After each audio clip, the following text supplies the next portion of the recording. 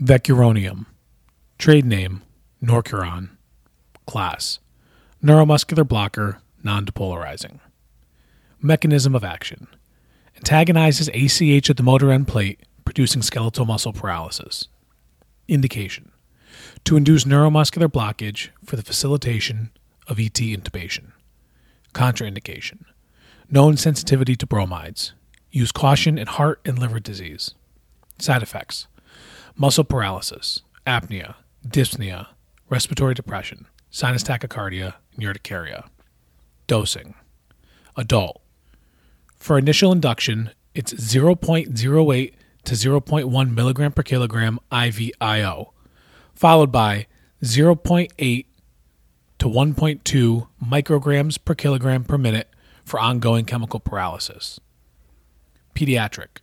For initial induction, 0.1 to 0.15 milligram per kilogram, followed by 1 to 2.5 micrograms per kilogram per minute for ongoing chemical paralysis.